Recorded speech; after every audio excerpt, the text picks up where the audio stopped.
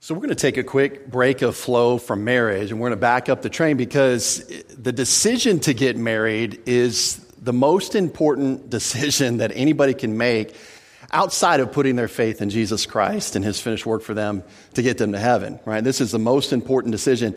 And it's, as the video said, and I think all of us can understand and agree, and those of us that are married, aren't we like thanking the Lord we're not in the dating scene anymore? That is a hallelujah chorus, and I am so glad that we're through that, but some of us aren't in this room. And so we want to kind of look at what the Bible says about spouse hunting. You know, dating is difficult as revealed by some of these breakup photos that float around on the internet. If you can imagine somebody buying their boyfriend or girlfriend a pizza and then writing, "I'm breaking up with you," inside the pizza box and taking it that way. This is a little funny. I think we need to break up. Oh, your autocorrect is messing up again. No, I'm being serious, and it's doing it again. No, it's over. Babe, you need to get a new phone. It's 11:11, make a wish. Okay, what'd you wish for? For you and me to grow up and get married and stay together forever. What'd you wish for? To find a way to break up with you before it got too serious. Are you serious? And then what about this one? Hey, I have something to tell you, or I have to tell you something. Hey, I do too. Okay, let's say it at the same time. Okay, 1, 2, 3. Can we break up and will you marry me? Yeah, wow, that one hit it close to home, right? That's tough. Dating is difficult for all of these reasons. It's especially if you come to it with a different mindset than what the Lord would have you come to it. And so this morning, as we set the stage for the study this morning, I want to say, really just kind of share a couple of principles. If you're single here this morning, not married, I want you to consider one principle. And this is the, I guess, disclaimers that we're going to function on as we teach on this concept of spouse hunting in the next 2 weeks. You're looking for a believer in Jesus Christ. That's principle number one. That should be ground level, no exceptions made, and I'll talk about why that's the case here in a second. That's the first thing you're looking for. And we're not just doing it because mom and dad have always told you that, or the pastor's always told you that, or somebody that's older in your life has always told you that. In fact, I know people that just to kind of check that box off, they'll just, as they're dating someone, they'll say, "Hey, do you believe in God?" And they'll say yes. And they'll say, "All right, man, they're a Christian." They're a Christian. I can date them still. No, it's not do you believe in God. It's are you trusting or have you trusted in the finished work of Jesus Christ alone for your salvation? Is that what you're basing your eternity on, is the finished work that he accomplished 2,000 years ago? This has got to be foundational for anybody that's spouse hunting. In fact, what it does is it does a really good job of narrowing the choices, honestly. It makes knowing God's will a little bit easier because if this person's not saved, great, they're not a candidate to marry. They're not a candidate even to date at that point. So that's first principle. Now, that's a great principle, but it's not as high a standard as we want to encourage. Because the second principle says this: you're actually looking for somebody that's walking with the Lord. Somebody that's pursuing the Lord. Somebody that wants to have a spiritual relationship with Jesus Christ. Not somebody that just generically talks about God once in a while, that generically goes to church once in a while, that generically hits up a Bible once in a while, that sleeps with the Bible next to their bed but never opens it. Right? We're talking about somebody that's engaged mentally and spiritually on a daily basis with Jesus Christ. And you don't want to manufacture that in somebody. Sometimes people start dating, and then this person over here knows that if I'm going to keep this person interested, I better act like I'm really into spiritual things. And they go through this action. No, you can see what's really going on. By the way, if you're not committed to these two principles, let me tell you what you're saying without saying it. This is what you're saying. You're saying, I'm okay with somebody who will consistently walk according to the flesh and who will be governed by their sin nature.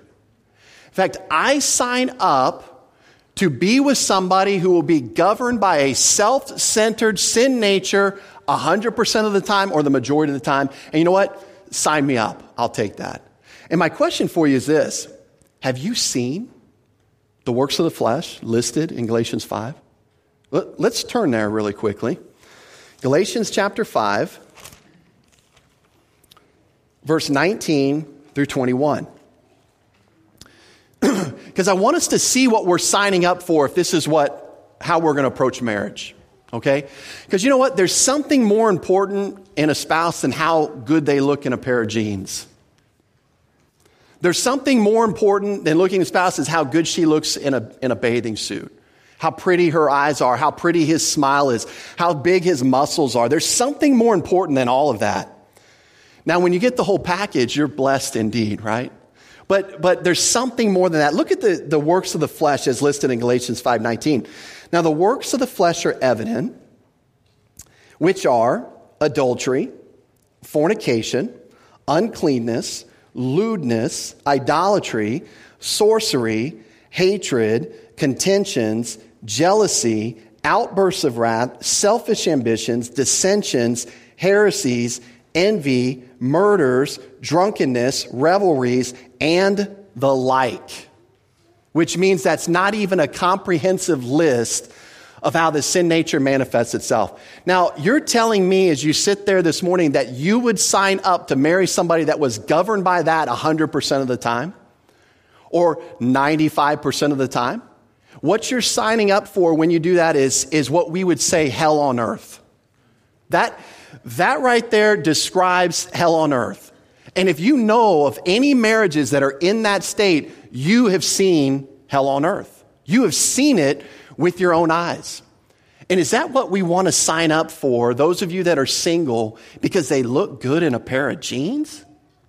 Trust me, one day they might not look good in a pair of jeans, and you still get this whole package that we read about. And here's the other thing you got to understand. The sin nature doesn't pump its brakes just because you're in marriage. In fact, sometimes it carries it even further than what they would do in public spheres. That alone should frighten you. That alone is hell on earth. And so not only do you want to find somebody that's saved and pursuing the Lord, you want to be that person as well for the other person.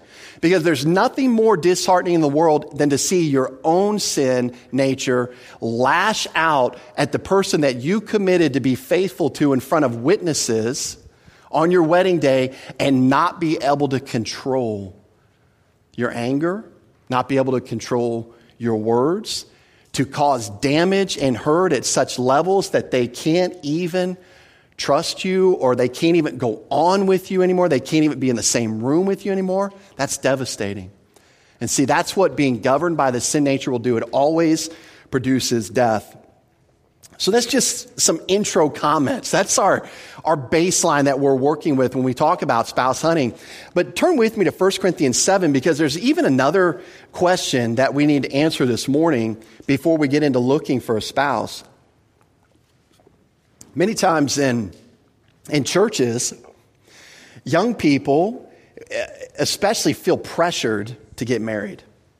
They feel pressured that they've got to get married to have some kind of value in the local church, in life in general, and we push marriage. And rightfully so. Marriage is a great thing. Marriage is a great thing.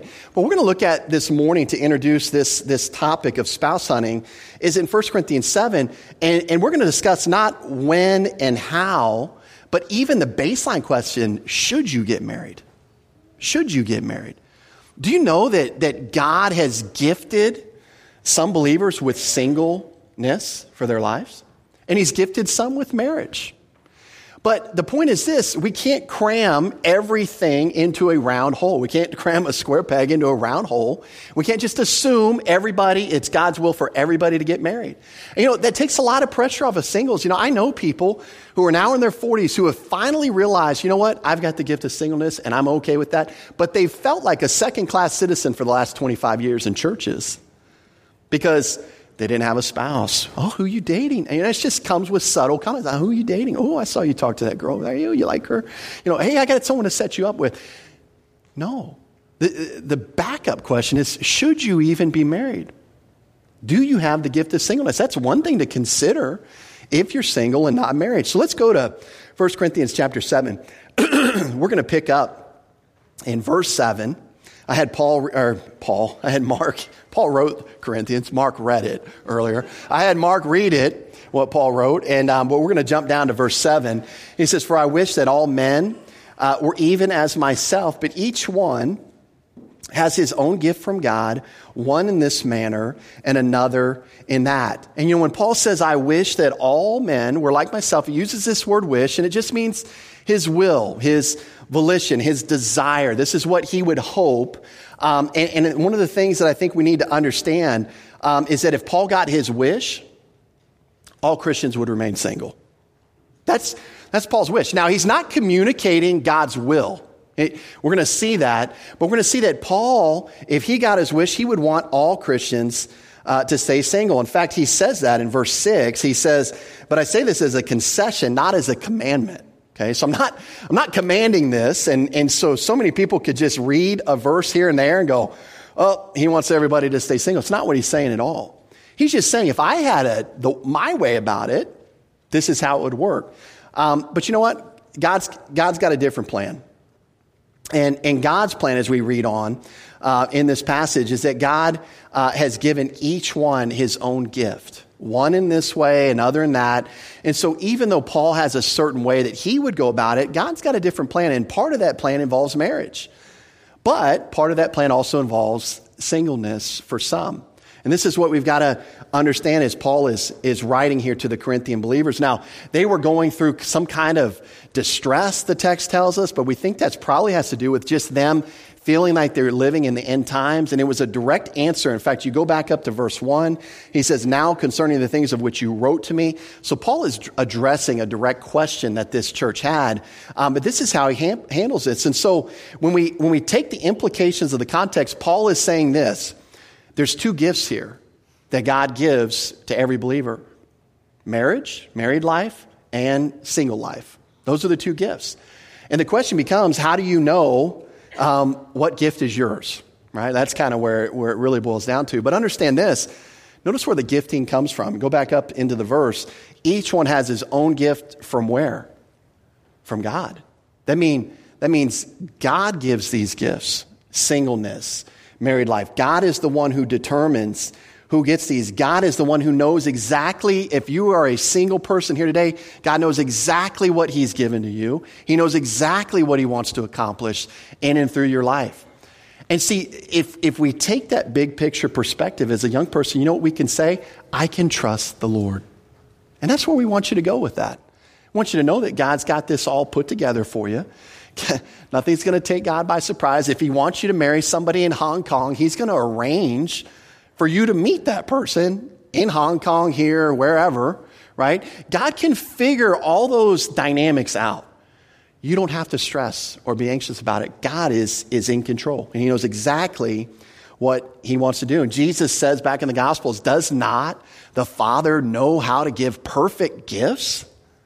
I mean, how many of you today, I won't have you raise your hand, but how many of you today realized that you married up? Like, you're just being honest with yourself. Yeah, thank you. I see some hands. All right. Me too. She's a gift. Carrie's a gift to me. You guys understand that about your spouse. This is a gift. In fact, I didn't even know what I always never knew that I needed or wanted many times, right? And so God knows how to do those kind of things. We got to just simply trust him. If you're single here today, understand that God knows what you need, and you can trust him. You can take him by the hand and trust him. And so as we see, since this is true, being married or single has no bearing or impact on your worth or value as a human being or your worth and value in the local church. We've got to understand that. We've got to encourage those that are single in this way. In fact, God's got value and intrinsic worth for every believer, regardless of their marital status. So it's not who and when are you getting married? Who and when are you interested in? Maybe the first question is, should you get married? Are you gifted with singleness? Are you gifted with married life? Where are you at? What's in your mind? What's your thinking? So I think as a church and as believers, we've got to recognize that holding marriage up as the end-all, be-all, the final destination, got to get there to be anything in the Christian life, It may not be for every single person in this body. We've got to understand that. We've got to be okay with that. We've got to recognize that that's a biblical concept that we're talking about. But I think it begs the question, how do you know which one you are? How do you know which gift you've received? Which gift you've been given? How do you know? Well, Paul goes on to say in verses 8 and 9 this, "But I say to the unmarried and to the widows, it is good for them if they remain even as I am." But notice this contrast. "But if they cannot exercise self-control, let them marry. For it is better to marry than to burn with passion." So again, Paul expresses his wish. He keeps saying, hey, if I had it my way, everybody'd be single. But he gives a caveat to his personal desire. And here it is. He says, because if they cannot exercise self-control, let them marry. And this is a very important concept to look at. Because the way this has been used and abused throughout the church has been kind of, I think, unfortunate. Because many times we deviate from the context here, and I think the context is very important. So let's just talk about this phrase, exercise self-control. It translates one Greek word meaning to be temperate or to have complete control over one's emotions, desires, and actions. It means you're not out of control, right? You're in control of your emotions, your desires, your actions. And Paul is clearly talking here because of what he goes on to say in verse 9. He's talking about self-control in the area of sexual intimacy. Very important function in a marriage, right? One of God's original designs for marriage was sexual intimacy. But Paul goes here, and we get this because he describes it in the next phrase. He says it's better to marry than to satisfy that desire than to burn with passion. And if one thing we know about the Corinthian church, but it's not just true of them, but one thing we know about Corinth was what? They were very immoral. Sexual immorality was rampant in that city, just from a culture perspective. It was off the charts. But what's interesting about the way that he negates this word, and this is something to consider, he uses a word, there's a couple of negations you can use in the Greek, but he uses the negation ou, O-U, you can see it up there in the blue, which means it's a full and objective negation, and here's the key, it's independent of other circumstances. So what do we mean by that? Well, he's not necessarily saying that they cannot maintain self-control because they're animals, right? That's how some people will interpret this. Oh, men are just animals. Girls are getting that way too. Just let them get married because they can't control themselves anyways. And it's better they get married than they burn, right? And some people even say that burn. Anyways, that's a whole other thing. All right, so, but they'll say they're animals, right? They'll say, oh, well, it's because they lived in a corrupt culture in Corinth and they just couldn't control themselves. Culture was just beating down on them too hard. And they just couldn't keep their clothes on, right? It was impossible for them. So they should just get married. Or as some people say, oh, it's just what young men do. It's just kind of, close my eyes. That's just what happens, right? But the negation here doesn't allow for that. It's not talking about self-control based on all these external circumstantial stuff coming to them. I think in context what it's referring to is self-control referring to the gifting that God has given each individual believer. And what do I mean by that? Well, what seems to be implied is that due to God's gifting of singleness or marriage, some believers are wired for marriage. And you know what? When you're married, you need sexual intimacy. That's going to be a strong desire. And it's not that when you have the gift of singlehood, maybe that desire goes away. But the point is this, is that if you are wired for marriage, then you are wired to enjoy the benefits that come from sexual intimacy within a marriage relationship. And I think that's what Paul is talking about here. He's not saying they can't control themselves, but he's saying because of the gifting they possess, they need to pursue marriage because that's how God has wired and gifted them to enjoy life. And that's really the goal. Not, am I out of control? Not, I can't keep my clothes on concept, right? That's not, I don't believe, what he's talking about. So to try to take a believer who's been gifted marriage by the Lord and to force them to remain single would expose them, I think, to an unnatural predicament and an unnecessary temptation to sin. And I think this is what Paul is addressing here in this passage. So one of the things that we see is and now we want to look at, why did Paul have a preference, right? He's really clear to state his preference for singlehood.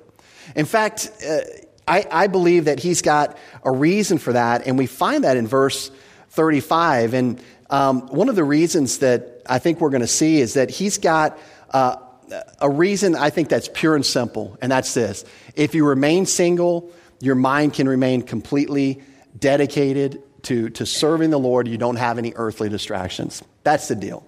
That's his reasoning. Let's read verses 32 to 35 again, and then we'll pick back up in verse 35. But I want you to be without care. He who is unmarried cares for the things of the Lord, how he may please the Lord. But he who is married cares about the things of the world, how he may please his wife. There is a difference between a wife and a virgin. The unmarried woman cares about the things of the Lord, but she who is married cares about the things of the world, how she may please her husband. And this I say for your own profit, not that I may put a leash on you, but for what is proper, that you may serve the Lord without distraction. We're going to look at that phrase, serve the Lord. It's interesting phrase. Only time it's used in the Bible is this Greek word, euprosidros, and it means to sit close by. It communicates the idea of being a constant attendant, to give continual devotion as a servant. And the emphasis is that you are close by, seated by, and you remain in that position to always attend to the Lord and to his interests. And the other thing that we're going to look at is this phrase, without distraction. And he says that this is good for singles because they can serve the Lord, remain at his attention, be available to him, and they can do it without distraction. And what was the distraction? What would distract from this type of unfettered devotion and attention to the Lord? Well, our context tells us what it is. It's your spouse. And you know, when you were dating, those of us that are married, and you say, wow, your beauty distracts me. You didn't know you were being biblical. Yeah, they are distracting. But not just their beauty, right? But what if I go home and I've got a commitment to my wife and I have an opportunity for ministry outside of my home? Well, now guess what? My primary ministry is to my wife. And I'm going to have to let that other ministry go until I can get to it. And see, this is what we're talking about. There's a distraction, but it's okay. It's an okay distraction. It's not sinful if you're gifted with marriage, because now God has not only gifted you with a ministry to others, but now he's gifted you with a ministry to your spouse. And then any other potential children that come from that union, you got a ministry to them too. And see, this is okay. This is an okay distraction. Making lots of money, not an okay distraction, but we get distracted by that. Having a bigger house, not an okay distraction, we get distracted by that. Having my downtime, having my free time, having my ability to go do this and go do that, probably not the type of distraction he's talking about here. But being devoted to your spouse and understand that she or he is a primary ministry for you above all other ministries, yes, be distracted for that. That's okay. That's a good distraction. But you know what? When you're single, you don't have that distraction. You don't have that distraction. That's not a distraction that's involved in single life. Now, this would not be okay for those who are gifted with singleness, and God's got another plan in mind for them. And this is why I believe Paul is saying, as he looks out on the horizon of the world needing the gospel, he says, you know what? I hope more of you stay single, because then you can be fully devoted to the Lord and we can go get this Great Commission thing accomplished, right? There's not as much need or distraction. You know, men in those days, it was very hard for them to leave their families because they needed protection from evil elements, and they needed to be provided for. So they couldn't just leave and disappear for 3 years on a mission trip and leave their families behind. And so there were certain things like that, and I think that's what Paul is talking about. And so just in general, as we come out of that section, it's not when and how, assuming that you are gifted with married life. Maybe you're gifted with singleness, and that's something just to consider as you're attempting to understand the will of God for your life, those of you who are here this morning and unmarried. And so now I want to move on to some do's and don'ts of spouse hunting. We're going to try to stay, we'll get a little specific, but we're going to try to stay fairly generic this morning and get into some specific qualities next week. But let's look at the do's first. And this has got to be number one. We talked about, are they a believer? Okay, we're assuming that that's, everybody understands that's a red flag and not to be pursued past. If they're not a believer, you just kind of back off and you can befriend them, but not in a pursuit way. And then understanding that when you date, you're looking to find a mate. You're not just dating to date. Okay, there's a very intentional mindset that goes into dating. And I think the first question is, are they pursuing the Lord? And one of the things that you can't use as a consistent guide is if they're telling you they're pursuing the Lord. Okay? I mean, anyone will say that if they think they can connect with you. They'll tell you whatever they want to hear, right? Guy or girl. A lot of times they try to figure out what you like, and it's, oh yeah, I'm into that too. Oh yeah, I'm into skydiving too. And, oh, well, let's go skydiving. I think I'm going to be sick that day. I don't know if I'm going to do that, right? We tell them anything they want to hear. Many people do that in dating. So you can't just say, oh yeah, they said they're pursuing the Lord. They said that they're walking with God. And so, but I mean, that's a good start, right? At least if they verbalize that's an interest, it's a good start. But one of the things that's so interesting, you go to the book of Proverbs, and I'm going to be kind of jumping into Proverbs here a little bit. You can just turn with me and just let your Bible hang there.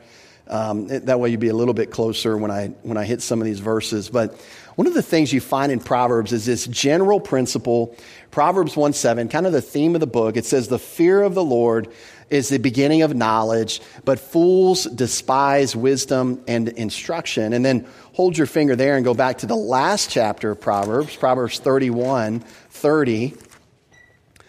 Proverbs 31:30, speaking of a woman and a wife, it says, charm is deceitful, beauty is passing, but a woman who fears the Lord, she shall be praised.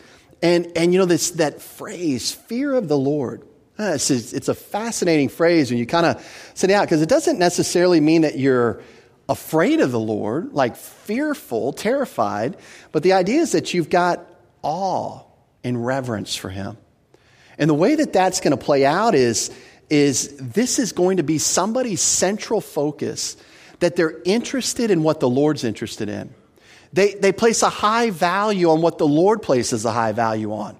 These are the kind of things that you're looking for in a spouse. You want to see somebody that may be thinking a certain way, but when they're exposed to the Word of God or exposed to sound Bible teaching, they begin to change their mind to align their thinking with what they understand the Lord to be communicating. And so again, how do you know?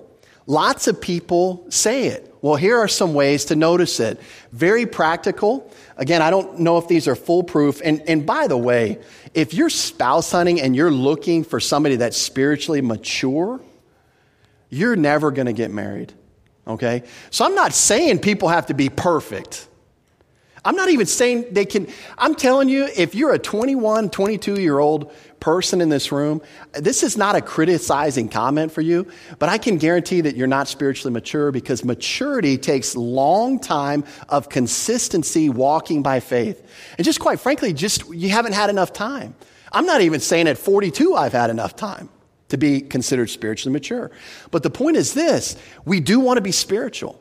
We are looking for somebody that wants to be spiritual. And when we talk about being spiritual, we're talking about having your sins, your known sins confessed, and you're walking in an active faith relationship in the Lord. Do you have somebody in front of you that looks like that? That's what you're looking for. They're not going to be perfect. They're going to lose their temper. They're going to not respond to trials well occasionally, but is their desire to walk with the Lord. That's what you're looking for. Here are some ways, some really practical ways to see this. If they're young enough to be in the home, do they listen to the instruction of their parents? And you say, oh, I don't even care about that. They're not going to be living with their parents. Here's why you should care. Here's why you should care. And if you are a young person living at home, take heed to this, please, because this is going to help you as you train yourself for marriage. Here's why you should care. Because this is a clearly defined authority structure in your life God has placed there for you. And I'm not saying your parents are perfect. I'm sure each parent in here, if I asked them, they'd say, no, I'm not perfect. Here's why I've messed up. Here's why I've blown it. Here's why I could do better. Exactly. But the point is this, they are the authority structure that God has placed in their life. And if they're not even willing to listen to them, they're training themselves to be a rebel against any authority that comes into their life. That's not a good thing. That is not the type of spouse that you want to marry, because that's the type of spouse that's not going to be able to hold a job. Because when boss man tells me something I don't like, well, I'm going to, communicate something to him that I probably shouldn't, and now I'm going to be out. And I'm going to find another job. And when the government tries to do this, or when the church leaders try to tell me this, or any other authority that God has established in their life, they're always bucking against the authority. They're always rebelling. That is a person who's walking according to the flesh. And I'm just telling you, that's an indicator. Pay attention. Pay attention. Oh, yeah, I love Jesus. I walk with Jesus. Mom, get out of my room. My mom, you can't tell me to do that. You're not my boss. I'm 18. Yeah, you're 18 and you're still living at home. You're 22 and you're still living at home. You're still under their authority. So if you can't appreciate and respect God-given authority, you are training yourself to be a disaster and a train wreck in marriage. And you know what? When you see that in a prospective spouse, I'm just telling you, take note. Take note. That will transfer to you one day if you pursue that relationship and it remains unchecked. So that's one way. Do they value and seek to obtain wise counsel in decisions? Trust me on this statement. It's going to be short. Write it down if you're single. You need to find somebody who realizes that they don't know everything. As simple as that sounds, please take that to heart. It's really cool because if they come in with bravado, oh yeah, I know exactly what we need to do. We got to do this. We got to do this. Sometimes that's comforting. You're like, oh wow, okay, I don't even have to make a decision. They got this under control. And wow, I like that person. They're decisive. They're this and that. The problem is they don't know everything. And if they think they do, that's a dangerous person. So somebody that can just recognize, hey, maybe I don't know. Maybe I don't have all the facts. Maybe I shouldn't jump to conclusions. Maybe I shouldn't confront this person because I really don't know what's going on. Maybe I should approach it with humility and grace. Because guess what? If they do it to other people, who do you think might also receive that kind of mistreatment? Yeah, you. And I know right now they're enthralled with your eyes, they're enthralled with your smile, they're enthralled with everything about you, and I get it.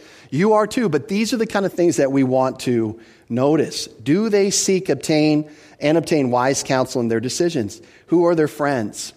What are their friends like?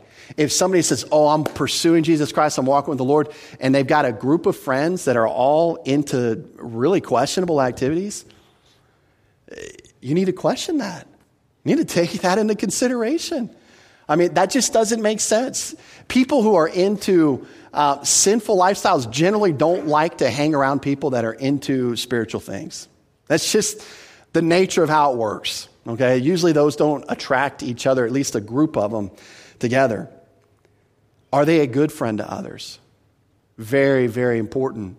You know, you can learn a lot about somebody by the way they treat their so-called friends. Do they abandon them when times get tough?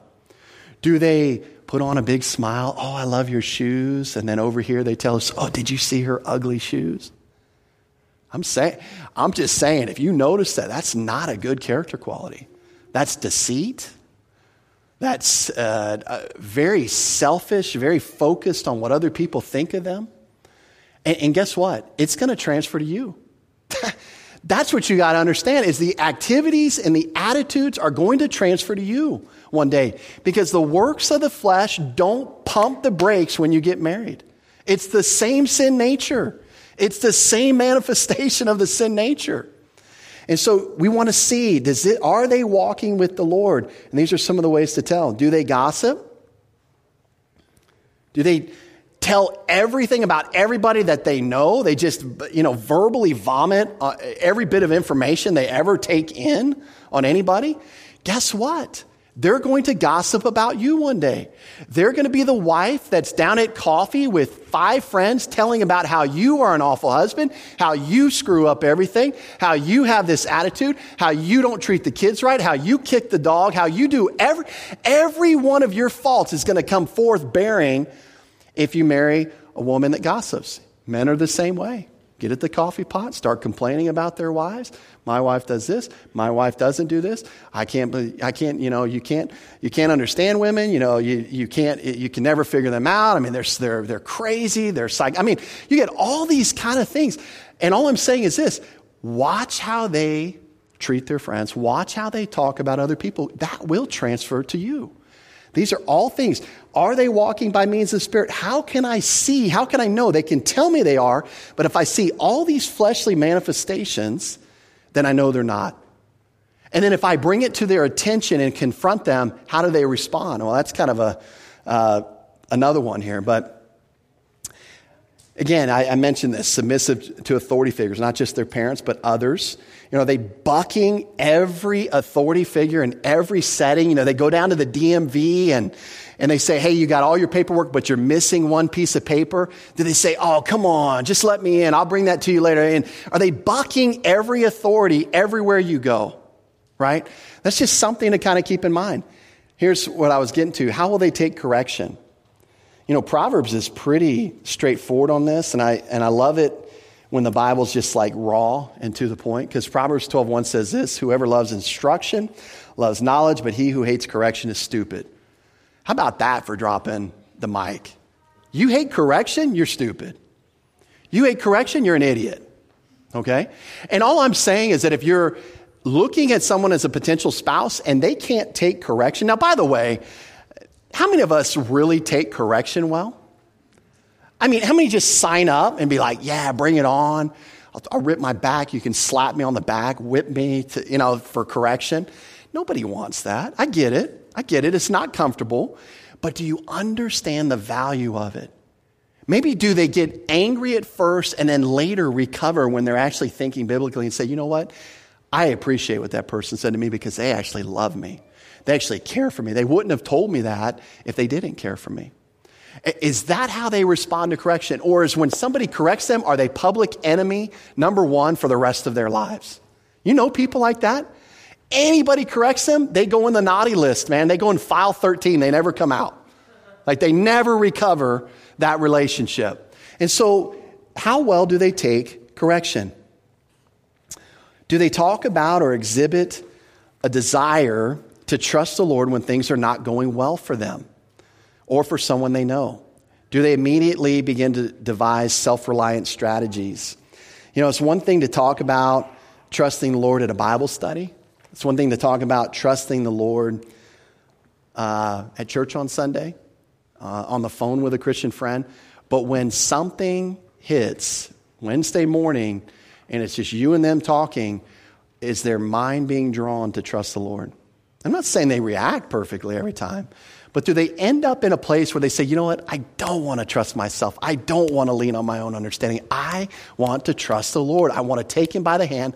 Please pray for me that I'll do that.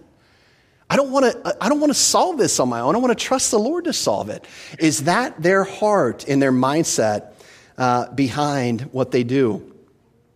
Another way to put it is, how do they handle trials?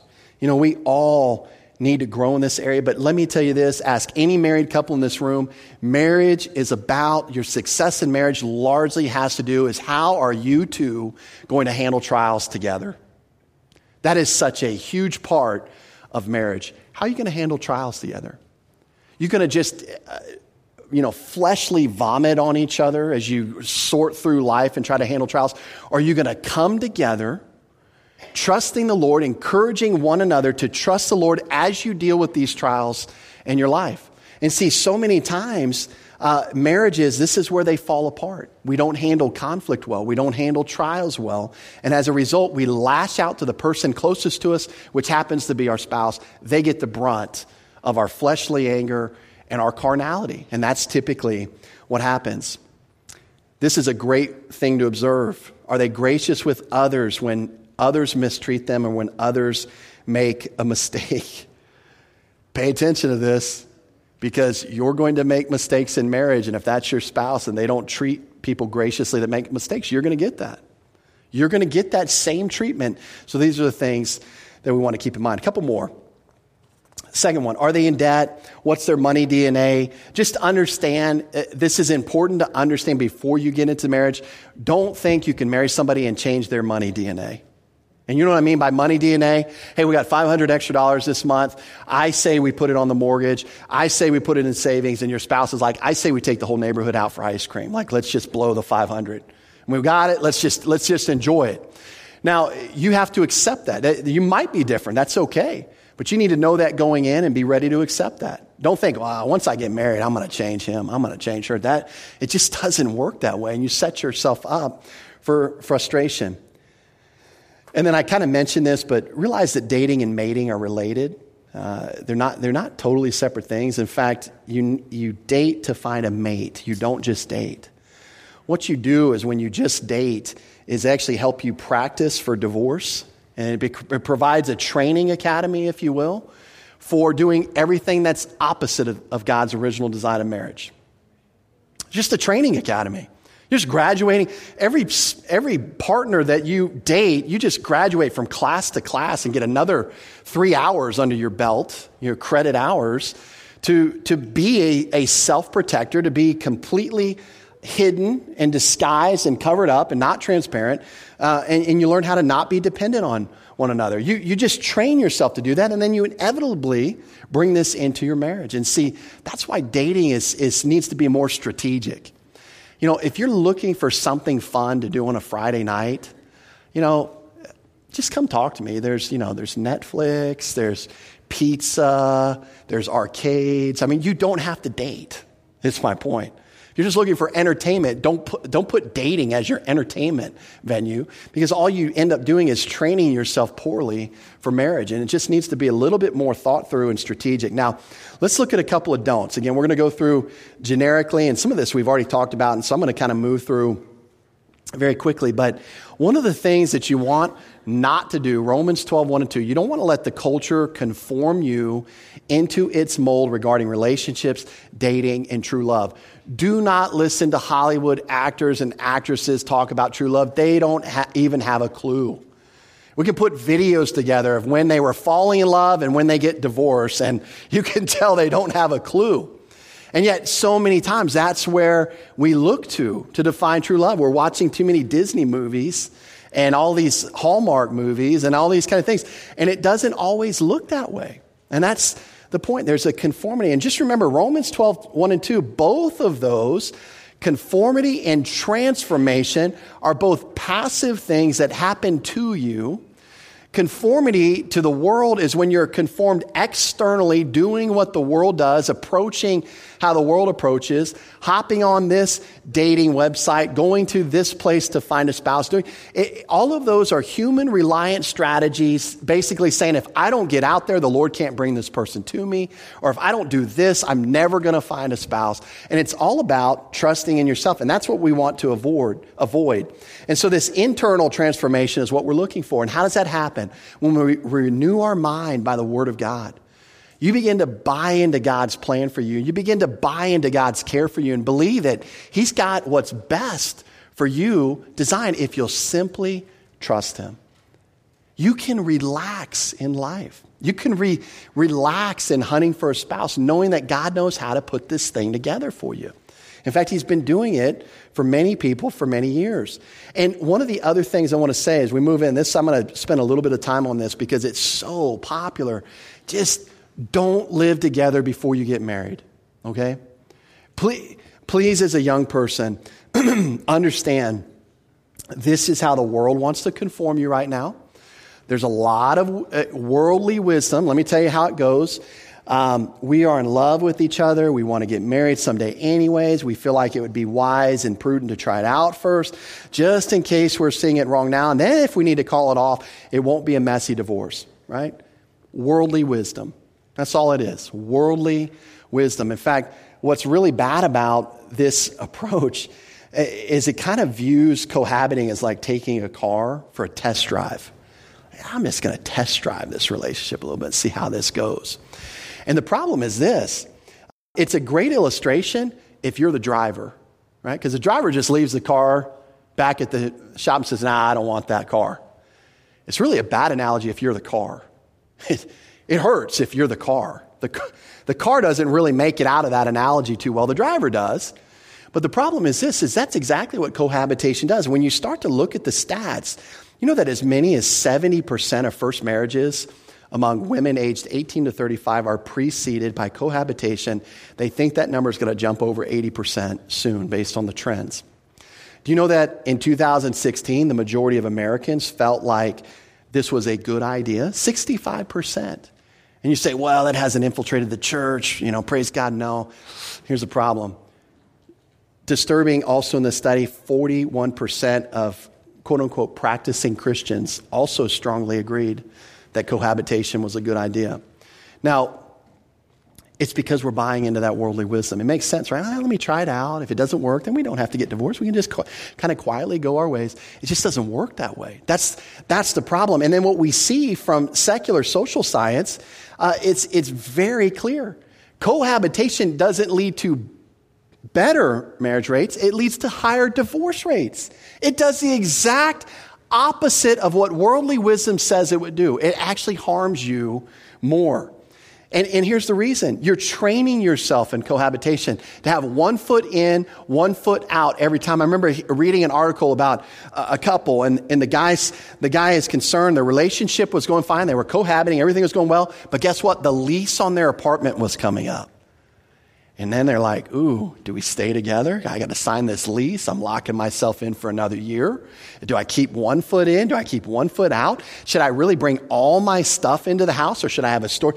And you see, there's nothing even remotely close to God's original design for a couple in that situation. And it becomes this training ground.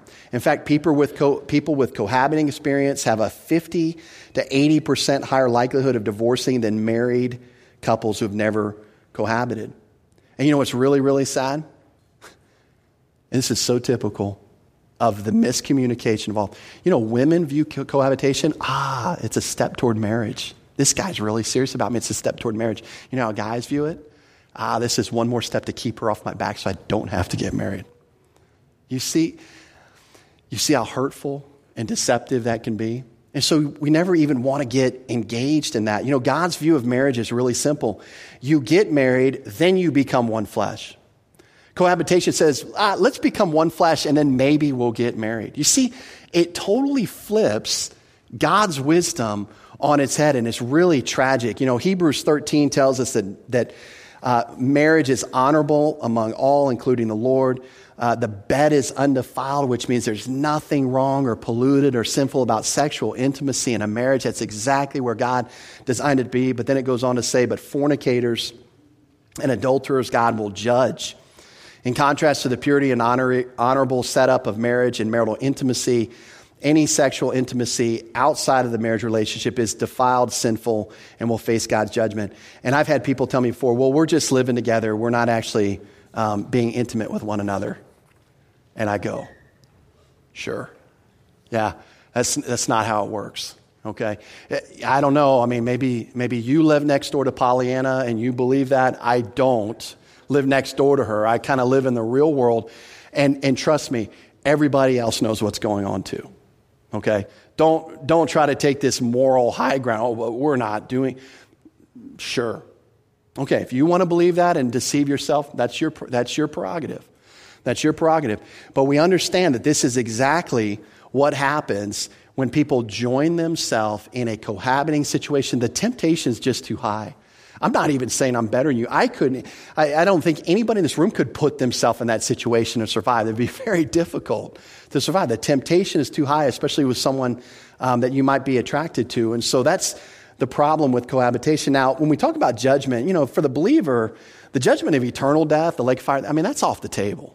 Jesus Christ paid that penalty. That penalty has been paid for, nothing remaining for you to be paid. So we're not talking about that kind of judgment, but we are talking about consequences. We're talking about natural consequences. Galatians 6:7, when you sow to the flesh, you reap corruption. Out of wedlock pregnancies, abusive relationships, spiritual consequences, loss of fellowship with the Lord, loss of fellowship with other believers, loss of reward, loss of testimony. Sin always produces death. Sin always has a consequence. This is where this goes in terms of pursuing cohabitation. A few other just comments as we go along. Let's move through these quickly. Another thing not to do, don't cross the steps of physical intimacy too quickly. A snowball once pushed downhill becomes very difficult to stop. You know what that means? Is after a while, holding hands isn't going to give you the butterflies it once did. You're going to notch that up a notch. Then that's not going to last. And then you're going to notch it up a notch. And then that's not going to last. And then you're going to notch it up. And before long, you push yourself into areas that you never desired to go, but you got there a step at a time. And so you want to just be very careful not to cross those steps and stages of physical intimacy too quickly. I mentioned this earlier. Don't even consider marrying an unbeliever. Don't even let the idea cross your mind. Don't even consider marrying a carnal Christian, somebody that has no interest in walking with the Lord. At least find someone that has that desire. Because if you don't, you're basically saying, I'm going to marry someone who's basically dominated by sin the majority of the time, and I'm okay with that. And I would just encourage you, read Galatians 5:19 through 21 and tell me if you're okay with that. If you're okay with all of that manifesting itself in your marriage over the course of the rest of your life, okay, you must be sadomasochistic. You must love pain. You must love misery. You must love to be hurting all the time. You must love to cry and be by yourself. And if that's you, then I guess go for it. But for the rest of the normal people in the room, do we really want that kind of a relationship? And that's kind of what we're talking about. Number 5, don't compound mistakes. There's this sentence, if getting pregnant before you get married, well, then we got to automatically marry that person. No, don't compound the mistakes. The great thing about, if we can take a positive and spin a positive, the great things about out of wedlock pregnancy is there's a baby. That's a new life. That's a blessing from God, right? And we can always stand firm. That is a blessing from God. That's a new life. But you know what the mom needs more than just rushing into marriage with a guy who's going to either abuse her or be carnal or just walk according to flesh the rest of their life. She needs to walk with the Lord. She needs to learn how to walk with the Lord. That child needs to have a mom that's spiritual, that can love that child and discipline and raise that child with the fear and admonition of the Lord. So don't compound mistakes as we talk about pursuing a spouse. Don't be pressured into doing things that you're not comfortable doing. Many times you'll get into a relationship and the person that you're dating will push you to do things that violate your conscience. Red flag. Red flag. Drop them like a rock if somebody's doing that to you. Or drop them like it's hot, depending on which generation you're from. Drop them. I'm serious. If someone is pushing you to do something that violates to your conscience, that you've told them that violates my conscience, have nothing to do with them. Drop them quickly and be okay with that. That is not the type of person that you want to be with. 1 Timothy 1:18 tells us when you do that, you have the potential to shipwreck your faith. It can destroy your relationship with Jesus Christ. So it's never worth it. If you have a commitment that you want to abstain from intimacy until you're married and you've got a partner that's pushing you toward that, drop them. Drop them. Drop them quickly. The other thing is, some people get dating and they have this one person complex. And it's like, I get it. You like them a lot. You love them. You may be pursuing them to marriage. But they should never become the center of your world. That position is always reserved for Jesus Christ. Always. Because the second that person becomes the center of your world, guess what you are setting yourself up with? Disappointment, frustration. Because guess what? They are not your Savior. They are not perfect. They are going to screw up. And so if you've got them up on this center stage pedestal, that means you've taken Jesus Christ off of there. And let me tell you something about Jesus Christ. He'll never disappoint you. He'll never let you down. He will always be there for you. not him, not her. I mean, it's great that you like them, but just keep into perspective. Your primary relationship is always to Jesus Christ. And then they would be second if they became your spouse. But this what's happened so many times in dating relationships. You see young people interested in spiritual things, then they find somebody, and then they drop out of ministry. They drop out of anything that remotely looks like the one another's, looking around on how they might serve others, because now, it's like the song, I only have eyes for you, but it's not a good thing when it comes to ministry, when it comes to what God wants to accomplish in your life. The other thing is if this person is encouraging you to destroy other relationships in your life, run. A person who is interested in you should promote healthy relationships in all of your relations. They shouldn't be trying to take you away from your family, isolate you from your family, paint a picture that your family really doesn't have your best interest in heart, but I do, sweetie. I'm the only one in the world that has your best. No, stay away from those kind of people. That is a danger, and it's a red flag. They should want all of your relationships healthy and flourishing. So next week, we're going to continue to look at this concept of spouse hunting, but we're going to look at some really specific characteristics that we want to look at. We'll be kind of working our way through Proverbs to do that. Let's close with a word of prayer. Lord, I do thank you for just the instruction that you provide us in your word. And Lord, may you teach each one of our hearts what it means to walk by means of the Spirit, and those that are single in this room, that they might be able to recognize those who show interest in them, that are really interested in pursuing you, and those who are just pretending. Help them to know the difference. And Lord, we pray this in Jesus' name. Amen.